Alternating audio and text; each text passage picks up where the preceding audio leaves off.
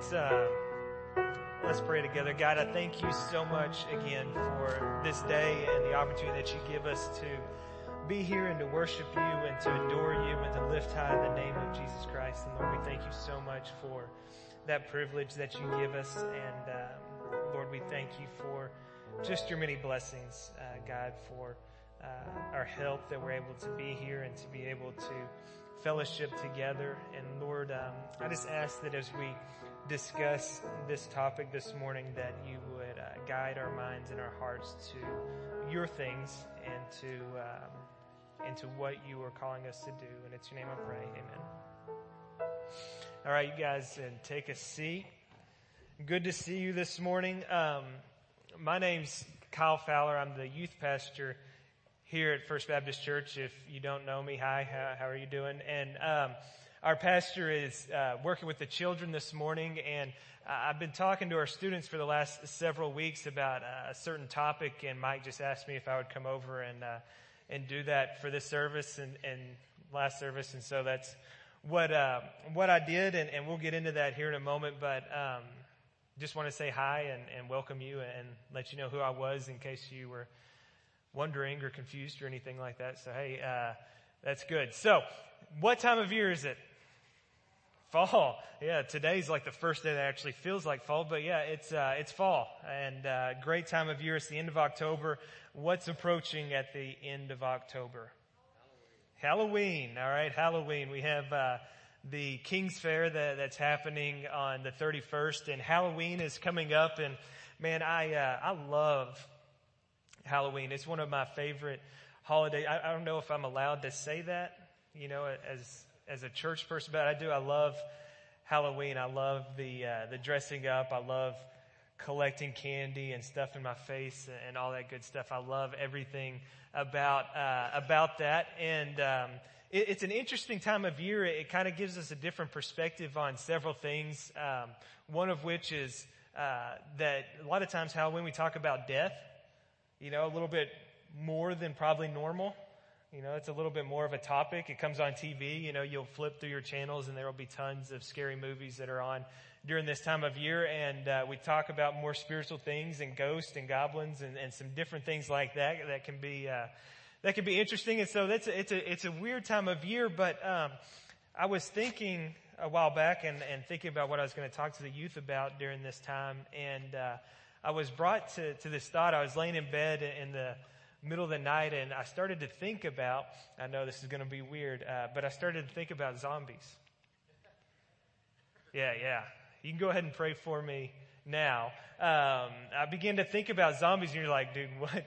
I had ice cream earlier that evening. I think it was, you know, just kind of weird. I don't know, maybe sprinkled in something. I don't know what's going on. But that's what I was thinking about as I was laying there, and I started to think about, you know, the zombies and what they are and what they do, and I began to think, man, where did that come from? You know, who thought up of zombies?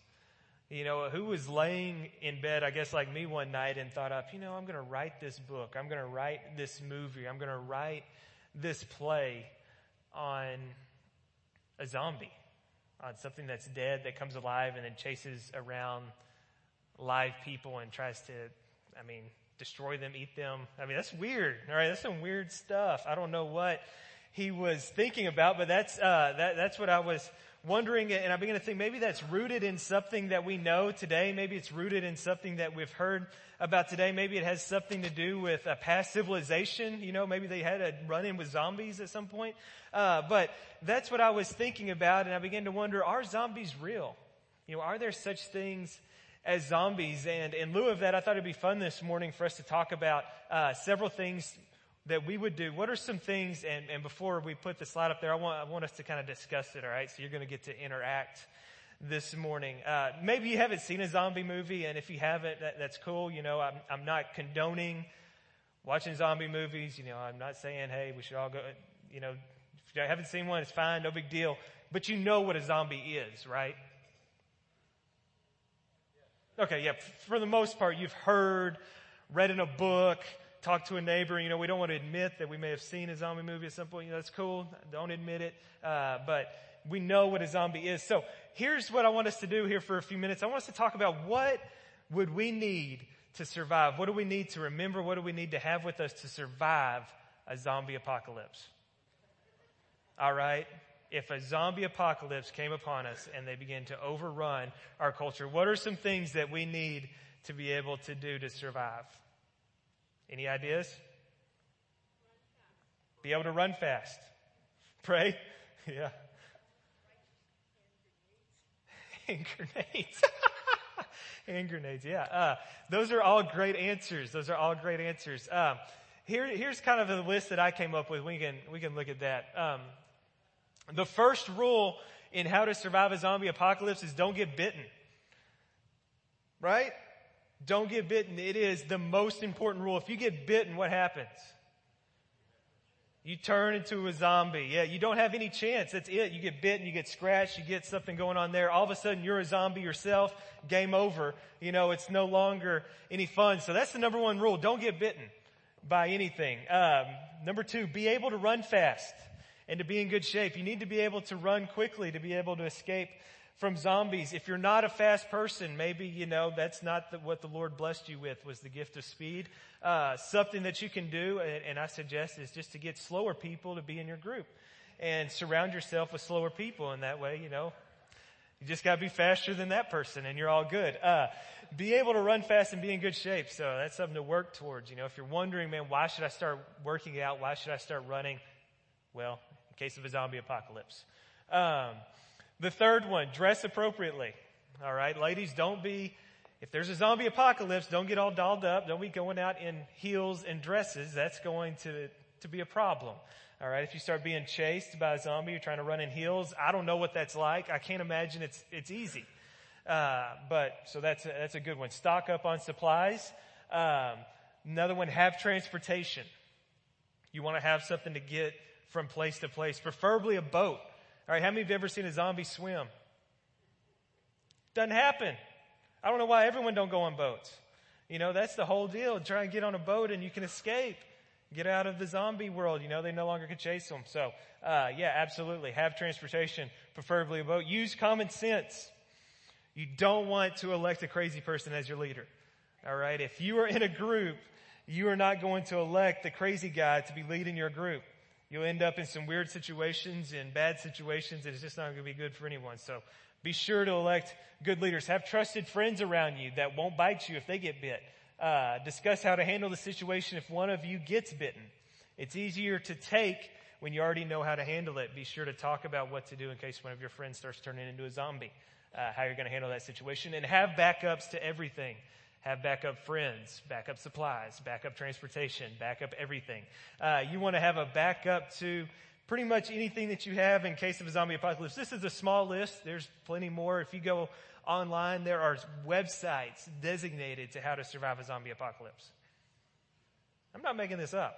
It is a very real situation for a lot of people. They are worried about this happening in this zombie apocalypse. And so I began to think, are zombies real? We have all these websites about how to survive them and what to do with them. And as I was thinking, man, God just kind of put something into my mind, and I began to realize that zombies are real.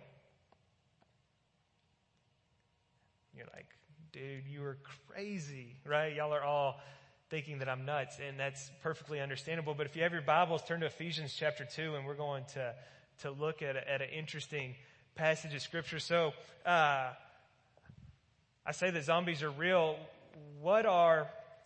As you're turning there, what are some characteristics of zombies? I have a list here for you guys to show what some of the characteristics of zombies are, and we'll just leave this list up as we talk a little bit about it. But zombies are dead, yet they're still alive. All right, they're dead, but they're still walking around, being really zombie-ish. Kind of like a teenager early in the morning. Zombie. Walk after the desire of the flesh. All right, what are zombies walking towards? Eating people. Yeah. Bad motor skills. You're never going to see a zombie over there in the corner playing a guitar. All right. They don't have good functioning skills. All right. They can't climb ladders. They have issues with barriers. They're just not very good motor skill wise. They smell bad. for obvious reasons. Zombies smell awful. And they're diseased. All right, so that's kind of some characteristics that we see in zombies whenever we talk about zombies, when we look at zombies. That is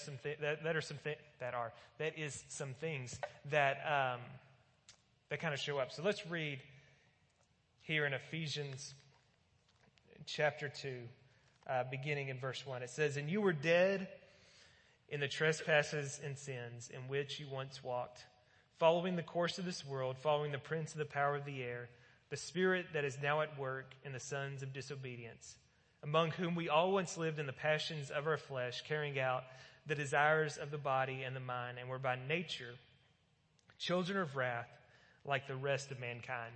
All right, so we start off here in Ephesians chapter 2, and it says that they were dead in their trespasses and sins. So let's look at this very first characteristic that we're going to keep up on the board, that they were dead yet still alive, that it says that we were dead in our trespasses and sin. Ephesians chapter 2 verse 1, that you were dead in your trespasses and sin in which you once walked, following the course of this world, that they are dead spiritually inside. They're dead in their trespasses and sin. There is no life that's there. You know what I'm saying? You know what dead is? Yeah, it's completely lifeless. They're dead in their trespasses and sin. There is no life within. And so they walk through this world following the course of this world because they have no other thoughts. They have no other options because there is no other things that are coming through their mind. They're dead in their trespasses and sin, walking in accordance to the ways of the world, following the prince of the power of the air. That's the direction that they're heading in. Dead, yet still alive, able to move.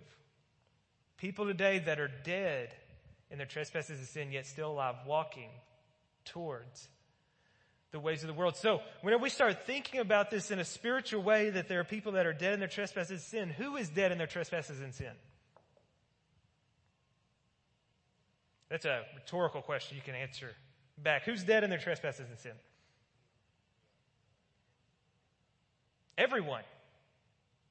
Everyone is dead in their trespasses and sin. For all have sinned and fall short of the glory of God. If you have sin in your life, you're dead in your trespasses and sin. And so from the very beginning of time, there's been zombie-like people for thousands and thousands and thousands of years, beginning in Genesis 3, where sin entered the world. From that point forward, through one man, sin entered through the rest of mankind, and to this very day that we live in rebellion to God. The very natural state of our heart is not a heart of life. It's not a heart of goodness. It's not a heart of godliness. The very intention, the way that we're born, the nature of our heart is in rebellion to the things of God. That's the very natural state that we're in. You know what I'm saying? No one woke up one day and was like, "Hey, I'm great. I'm good. I'm all good." No, you're sinful. It's how you were born. That's the life that you've lived. You were dead in your trespasses and sin. For instance, let's talk about this for a moment. Because sometimes we think, I'm really not that bad. That's great. Did someone ever at any point in your life sit you down, maybe as a small child, and say, "Hey, Kyle, this is how you tell a lie"? You ever have your grandpa sit down beside you and he's like, "Hey, this is how I want you to lie, sonny. Throw this in here and deceive your parents and do that." That never happened for me. Did that happen for you? Probably not. How about your parents sit you down and say, "All right, hey, listen, this is how we want you to be disobedient towards us. We don't want you to make your bed. We want you to rebel against us. We want you to not like any of our rules." And no, that didn't happen, right? How about anger? Did anyone have to show you how to be angry? It just happened. All right, someone stole your toy. That's it. You're mad. You're angry. It just blows up. That just happens. That's the natural state of our heart. No one had to show us how to sin. We're naturally sinful. We're naturally living in opposition and rebellion to God. That's the natural posture of our heart. It's not to live for the things of God. And so we live in rebellion to Him from the very beginning of our life. Maybe for some of us, that's been a long time ago. That we can remember being dead in our trespasses and sin. But here's what I want you to understand. No one, not a single one of you, no one was born a Christian. Not born a Christian. You may have been born in a Christian household. You may have been born at the church. You were not born a Christian.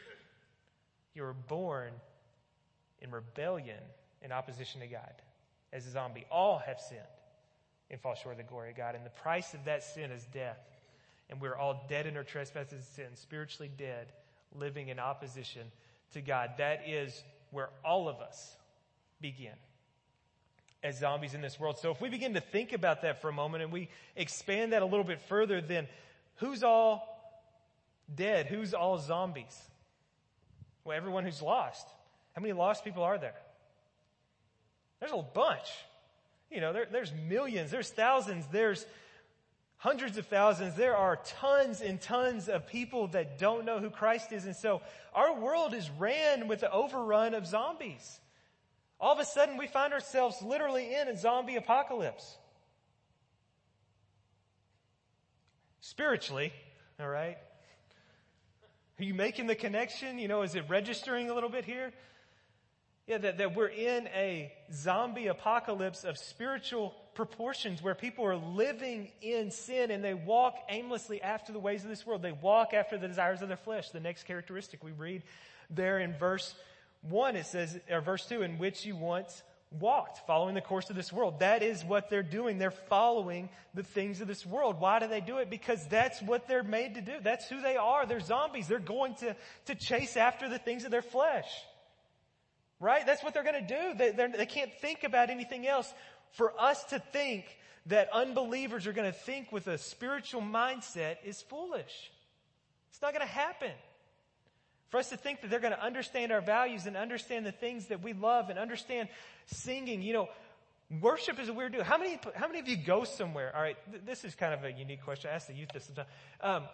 How many of you go somewhere and whenever you get there, you sit in pews and sing? Yeah, church, and that's about it. All right. How many places do you go and you go somewhere and you may hold hands and close your eyes and start talking out loud to anywhere? Okay, those seems just on the outside appear weird, right? I mean, if you just didn't know anything about church or anything about believers and you walked in and you saw a bunch of people standing around singing to Dan up here, they would be like, what is going on? What's happening?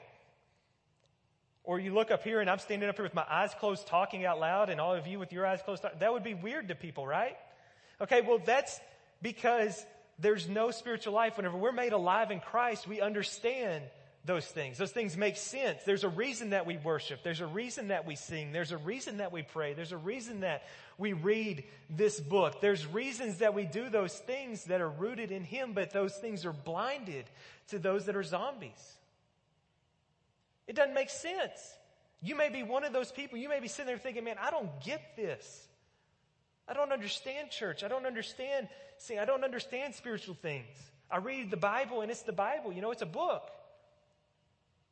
I sit here and watch people sing and I sing along, but I just don't get it. And listen, that's not your fault. You're a zombie. And we're going to get to a little bit of that here in a moment, but you don't have to stay that way.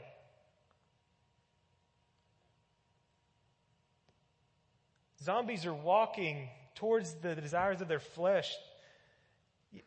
In these movies, I know that maybe you've seen it, maybe you haven't, but in these movies, like they all walk mindlessly, right? They're in these hordes sometimes or just kind of going on solo, but they're just kind of walking, just kind of mindlessly walking around, running into things because their motor skills are bad. They're like walking into the wall in the corner and not, or whatever. They're walking around and doing these things, but they're walking after the desire of their flesh. They're looking for this thing. And if we begin to look at the culture around us and we begin to look at the people that don't know Christ around us, they're walking according to their flesh. The thing that drives them are the things that they desire in their flesh. It's easy to pursue your flesh. Can I say that? That's what you're born to do. That's the natural intent of your heart, is to live in rebellion to God. It's easy to pursue your flesh. That's the easy thing to do. It's easy to want to make a lot of money. It's easy to want pride. It's easy to want the things of this world. Those things are easy. It's easy to live in sin. It's not hard. It's the easy thing to do. Those zombies walk aimlessly, mindlessly, pursuing the things of their flesh. There's no thought involved. I mean, would we all agree that zombies are not smart in movies? Yeah, they're not the brightest tool in the shed, right? Obviously. And so we can probably say that they're walking towards these things mindlessly and indirectly, and it's the same thing, man. In our world today, people are walking mindlessly, endlessly, pursuing the things of this world because that's what they think is the very best. That's what they think they need to have. And like I said, that's not their fault. That's what's in them. That's what's there. It's to pursue those things of the world. As we keep looking as it goes down, they smell bad. All right? How many of you guys have ever been hunting or working out or something with other guys? Ever done that? All right. Do you ever notice that you smell bad whenever you're hanging out with the guys? You don't, do you? You're out there in the woods hunting. You don't notice that you smell bad. You're hanging out with other guys that smell bad. It's no big deal. But as soon as you get home, what happens? There's a very real realization that you smell bad. You know, your wife lets you know while you're outside that you smell bad. They can smell you coming. They know that you stink. But here's the thing, guys, is that you don't realize that you smell bad when you're hanging out with other people that smell bad. It's the same thing for people that are spiritually dead and spiritually zombified, is that they are smelling in the deceasedness of their flesh and don't realize it. Because they're around other people that are the exact same way. They're around other people that are in the exact same place. And it's not until you're around other alive people that you realize that there's more to this than that. And the final thing is that they're diseased. They're diseased, that they are a disease that's taken hold of their life, that's turned them into this zombie person, and that disease is sin. It's riddling their life. It's a disease that's just completely taken over their body, and it's something that they have to learn to deal with and to cope with, and they walk through this life living in this diseased life, and it's just there. It's just there, and they don't know what to do about it. And so let's talk about another aspect of the zombie movie. Is there are those that are zombies. If there's zombies, what else does there have to be for there to be a good movie? It's just a movie about zombies. That would be boring. There has to be what? Non-zombies, right? It would be a boring movie if they were all zombies. There's got to be those that are not zombies. So what are some characteristics of those people that are alive? Well, they're alive. All right, that's kind of the key for them, is that they're alive. They escape the zombies. They have good motor skills. They're able to think. They're clean. They smell alive. Not sick. They're free. They have friends, and they live for each other. If you have a pen and paper, you're taking notes, write down Romans chapter 6 and read that this week. It talks about being dead to sin and alive in Christ. That's a great place for you to look at some of the characteristics of those that are survivors. But in order for there to be this story, there has to be those that are alive and those that are dead. And so we talked about those that are dead. So who are those that are alive? If those people are dead in their trespasses and sins spiritually, who are those that are alive? Christians, right? People that have been born again, those that have been given new life, those that are made new by Jesus Christ and by His love and by His blood. And that's kind of the two different sides. You have those that are dead and you have those that are alive, and that's kind of the conflict that's going on there. And so with all that said, what usually happens is in zombie movies, those zombies try to attack the people that are alive, and the alive people try to run from them and sometimes use weapons against them, right? What if our story was a little bit different? What if instead of trying to take out all of the zombies, what if there was a cure? What if there was an antidote? What if there was something that would turn those zombies from being zombies to people that were alive?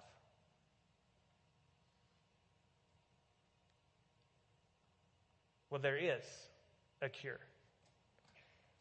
for those zombies. If you look a little bit further in Ephesians chapter 2,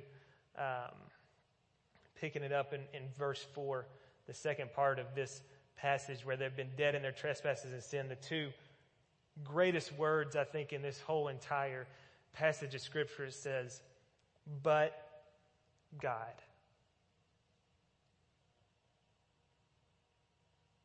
That deserves an amen. But God. You were dead in your trespasses and sin. You were living in rebellion to Him. You were doing everything in opposition to who He was, following the prince of the power of the air, but God.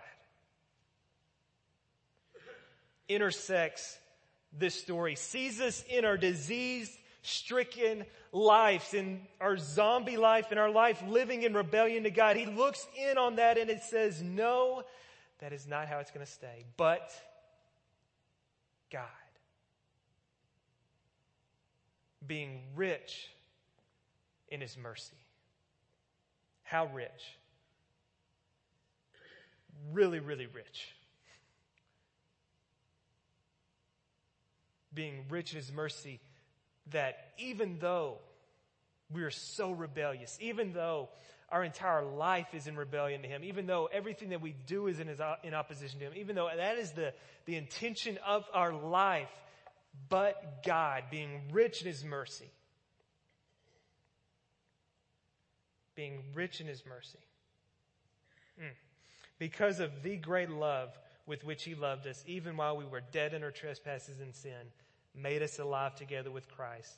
By grace you have been saved, and raised up with Him, and seated us with Him in the heavenly places in Christ Jesus. That is so amazing. Even though we were dead in our trespasses and sin, God looks down on this situation and says, I'm going to intersect and cause a cure for this disease called sin that is riddling your life, that is taking you from being people who live forever to those that are dying in their trespasses and sin. He intersects Himself and He gives up His life and spills His blood.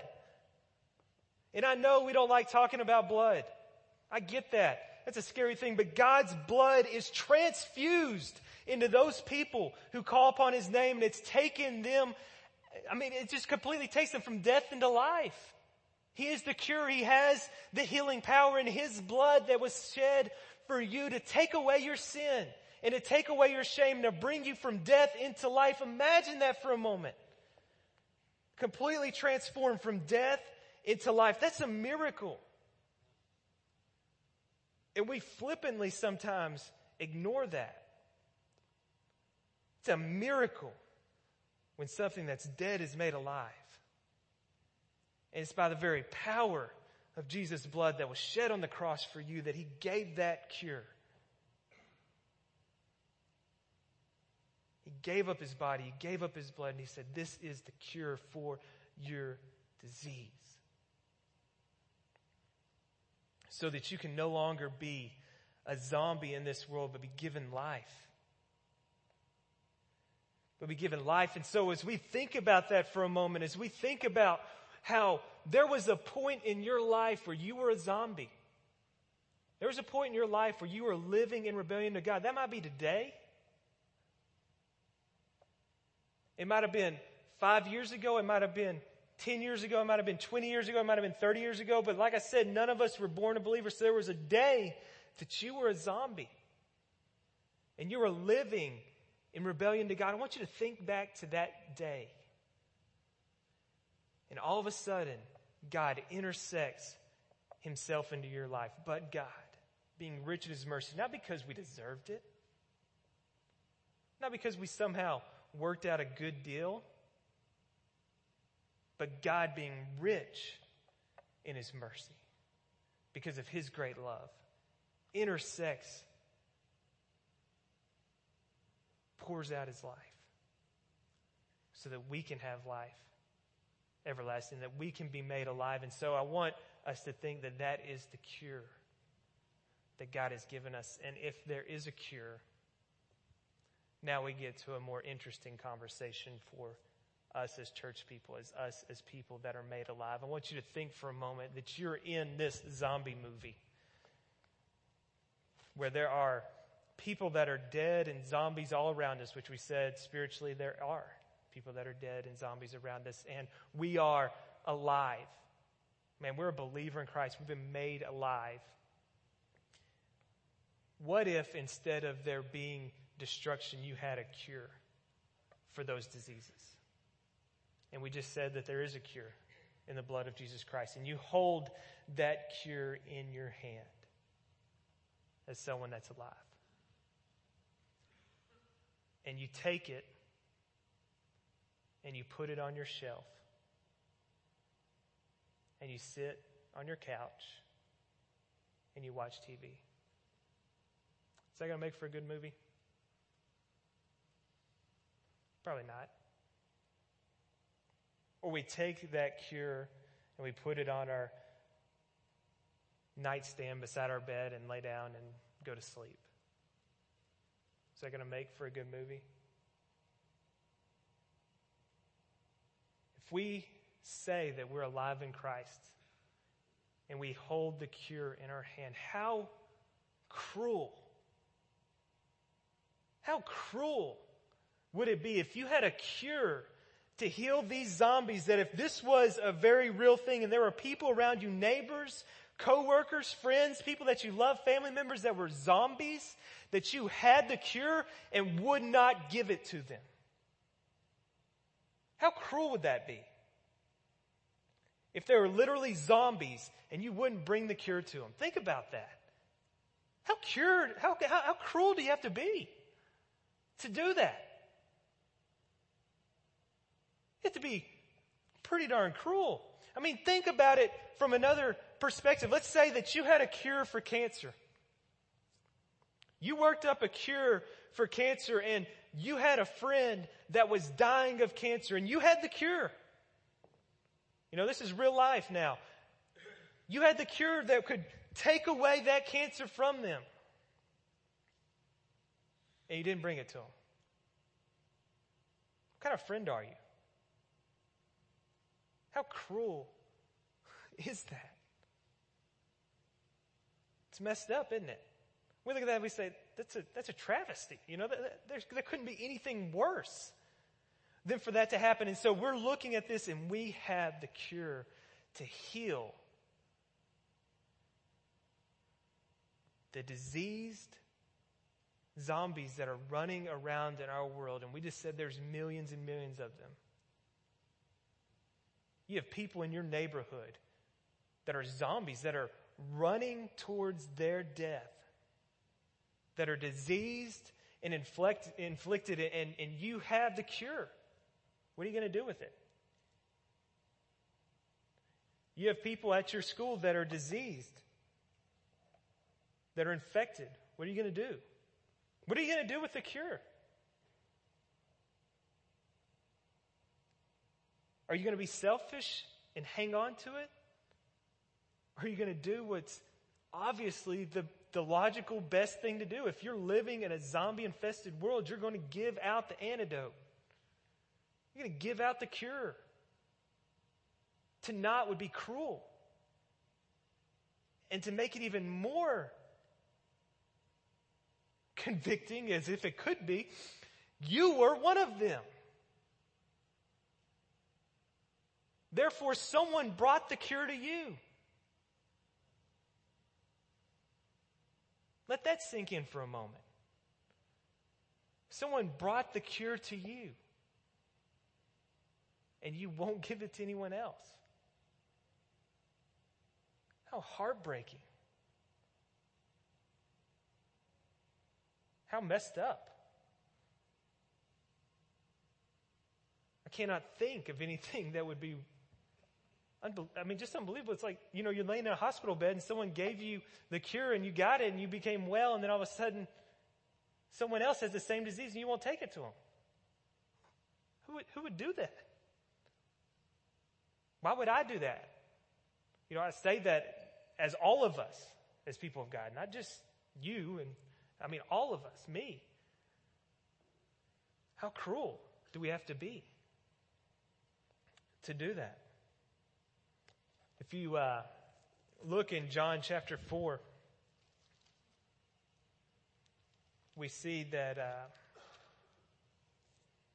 there's an interesting story about Jesus and the woman at the well, the woman of Samaria. It's an interesting passage of Scripture because it deals with so many different barriers that are kind of being broken down here between Christ and these people, because, the Samaritans were hated by the Jewish people. Women didn't hold the same standard that they hold today back in those times, and that they were at the well at the middle of the day. There's like all these things that is wrong about this scenario. All right, and Jesus just kind of blows them all up, and I think it's really applicable for us as people that are living in a world that's in need of a cure, yet we're afraid of the people that we bring it to. I want to read just some of this to you. I'll pick out different pieces of it, and we'll keep looking at it. Verse 7, it says, a woman from Samaria came for water, and Jesus said to her, give me a drink.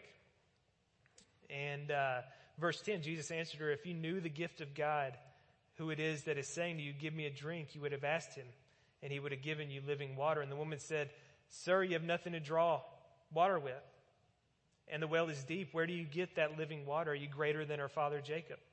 He gave us the well and drank from it himself, as did his sons and his livestock. Jesus said to her, everyone who drinks of this water will be thirsty again, but whoever drinks of the water that I will give him will never be thirsty again. The water that I will give him will become in him a spring of water welling up to eternal life. And the woman said, sir, give me this water so that I will not be thirsty or have to come here to draw water. As we skip down a little bit further, we get to the end of this. In verse 24, he says, God is spirit, and those who worship him must worship him in spirit and in truth. In verse 25, the woman said to him, I know that the Messiah is coming, he who is called the Christ. When he comes, he will tell us all things. And Jesus said to her, I who speak to you am he. And she runs off into the town and talks about the Messiah being here, and the people in the town flow out to see Jesus as zombies headed towards people that are alive. And we see this uniqueness that's going on here, that Jesus, exactly where he is, there's no reason for Christ to be there. There's no reason for Jesus to be sitting at a well, or for that woman to show up at the well in the middle of the day when no one else is there, that's from a different background, that has different things going on in her life, that deal with different issues. There's no reason for her to be there and for him to be there at the exact same time, but they are. Because that's what God wanted. And each one of you are put exactly where you are for a reason. Every single one of you have the friends and circle of friends that you have for a reason. Each one of you have the aged kids that you have for a reason. You have the job that you have for a reason. You have the family that you have for a reason. You've been placed there with a purpose. And you've been equipped for every good work, as we would read further in Ephesians chapter 2, that he's given us all that we need to be able to accomplish it. And you have the cure, and you have the answer to their disease. And the question becomes, what are we going to do with it?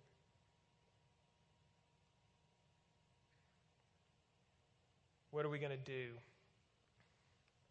with such a disease? And so as we conclude this morning, I want to ask you just to bow your heads and close your eyes where you're at.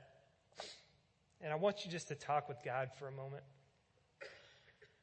And I know that This is a unique topic, and I know that you probably didn't get up this morning thinking that you were going to talk about zombies.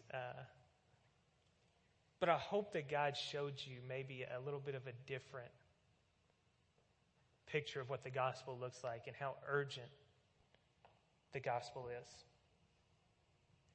How urgent our call is and the things that we do is. And I can't help but think that maybe for some of you, this might be the first time that it really clicked in your mind that you were a zombie and you lived in rebellion to God and you continue to live. And that's how come these spiritual things don't make sense. It's how come these things don't seem to make sense. And man, there's no shame in that. I understand. You know, I grew up in church. I went to church every Sunday and every Wednesday. It took me forever to get it. It's not in our timing, it's in God's, and He may have spoken to your heart this morning. He might have opened you up to those spiritual things and said, this is what I have for your life. And if that's you, I want the opportunity to pray for you. And so with your heads bowed and your eyes closed, I want you, if you are someone that for the first time in your life you realized that I've been a zombie for too long and I want to be made alive, I just want you to look at me. I want you to make eye contact with me. And you know, look at me until we see each other. And I want to be able to pray with you and pray for you.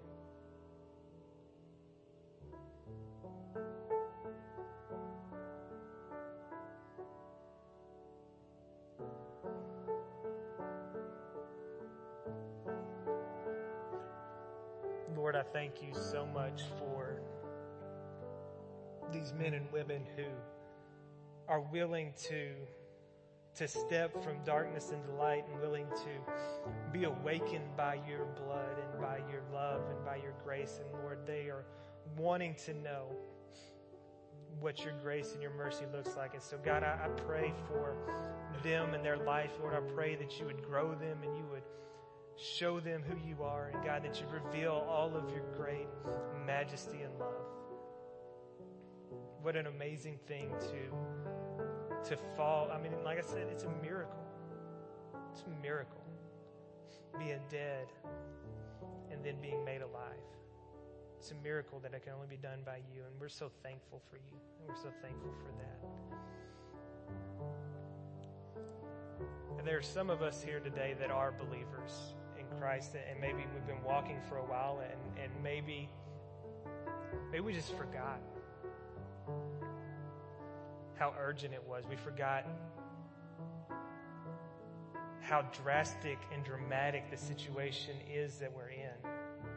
And it took this picture to really jar that to life, that we are surrounded by this situation and circumstance, and you have the cure for it if you're a believer in Him.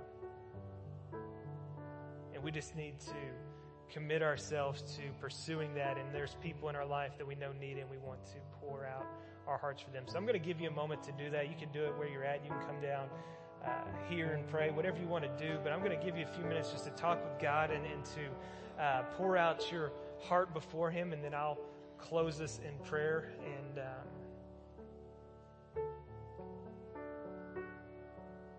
we'll be done.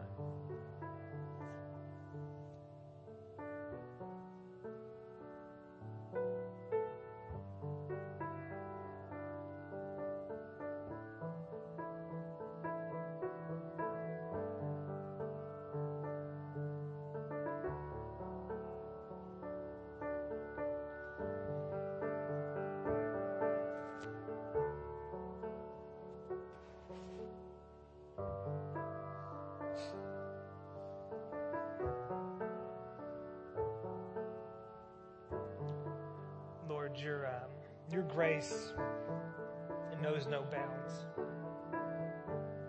And for that, I'm so thankful. Because so many times I fall short, and we fall short. So many times we mess up, and Lord, your word tells us that you are slow to anger and quick to forgive, and Lord, we trust in that. Your word tells us that you are faithful, and and able to take our sin, and Lord, we trust in that. And your word says that it's as far as the east is from the west, and Lord, we trust in that. And we just ask that you would kindle a fire in our hearts so severe and so bright that we could not help but take your cure to a world that needs it. Lord, that we couldn't stop, that it would burn so hot that we couldn't ignore it. Lord, it's our plea that we can take these cures to the people that we know need it. And Lord, I pray for all of us that we would do so in that way. And God, I love you so much. I'm thankful that you are rich in mercy and full of love. And it's your name I pray.